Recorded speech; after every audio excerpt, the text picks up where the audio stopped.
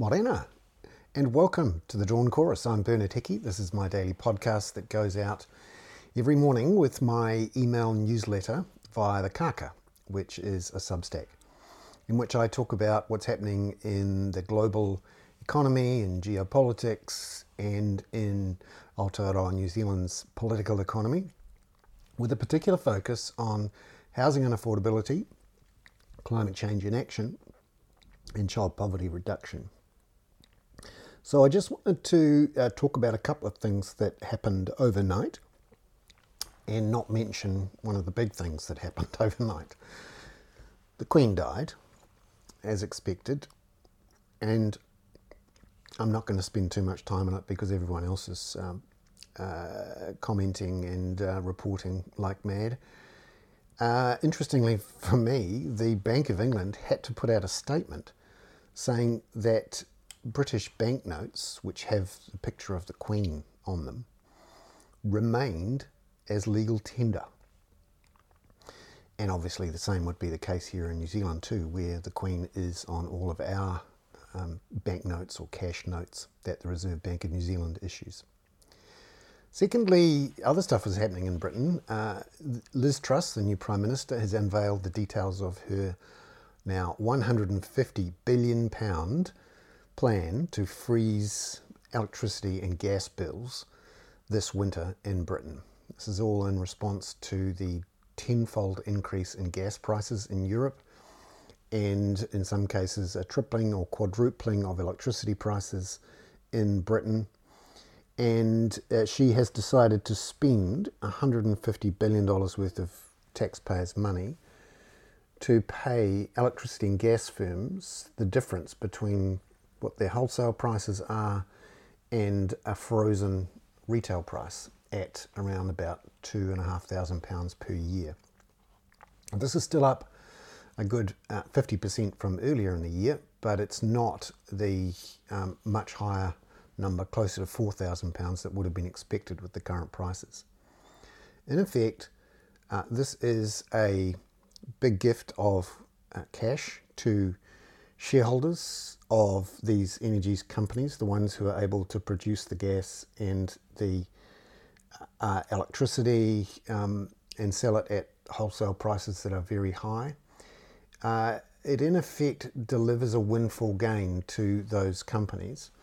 Now you could argue they were going to get it anyway, but they're just getting it from consumers. And that implies, of course, that consumers wouldn't react to the prices and reduce their demand and therefore reduce the prices.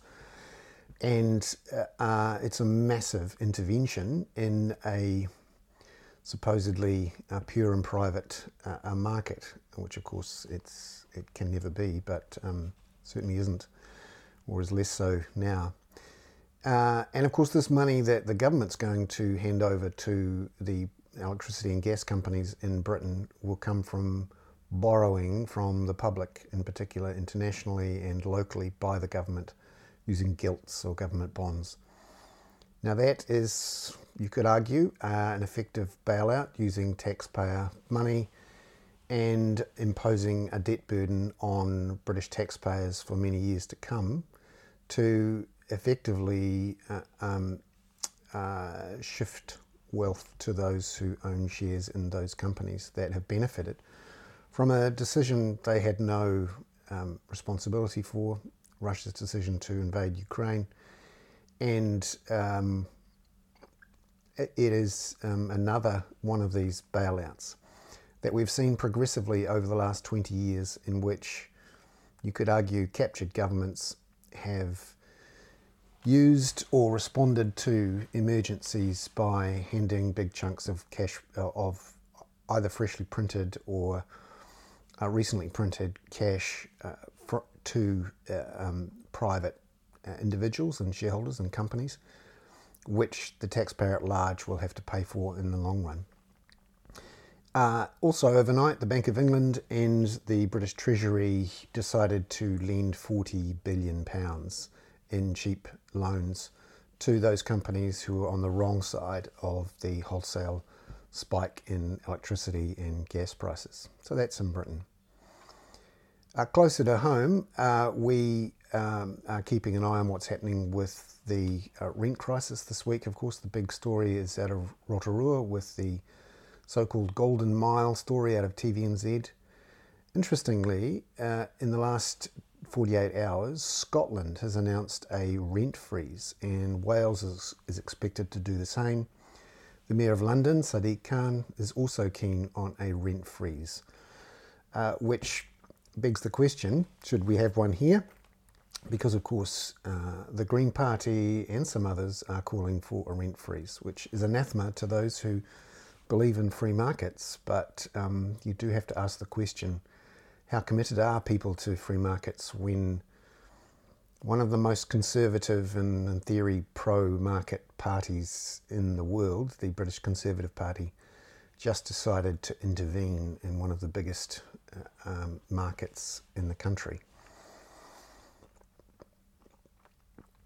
It is just gone 8 o'clock on Friday, September the 9th. I'm Bernard Hickey. That was my dawn chorus that goes out with my Substack for paying subscribers, and it's called The Kaka. Ka kite anō.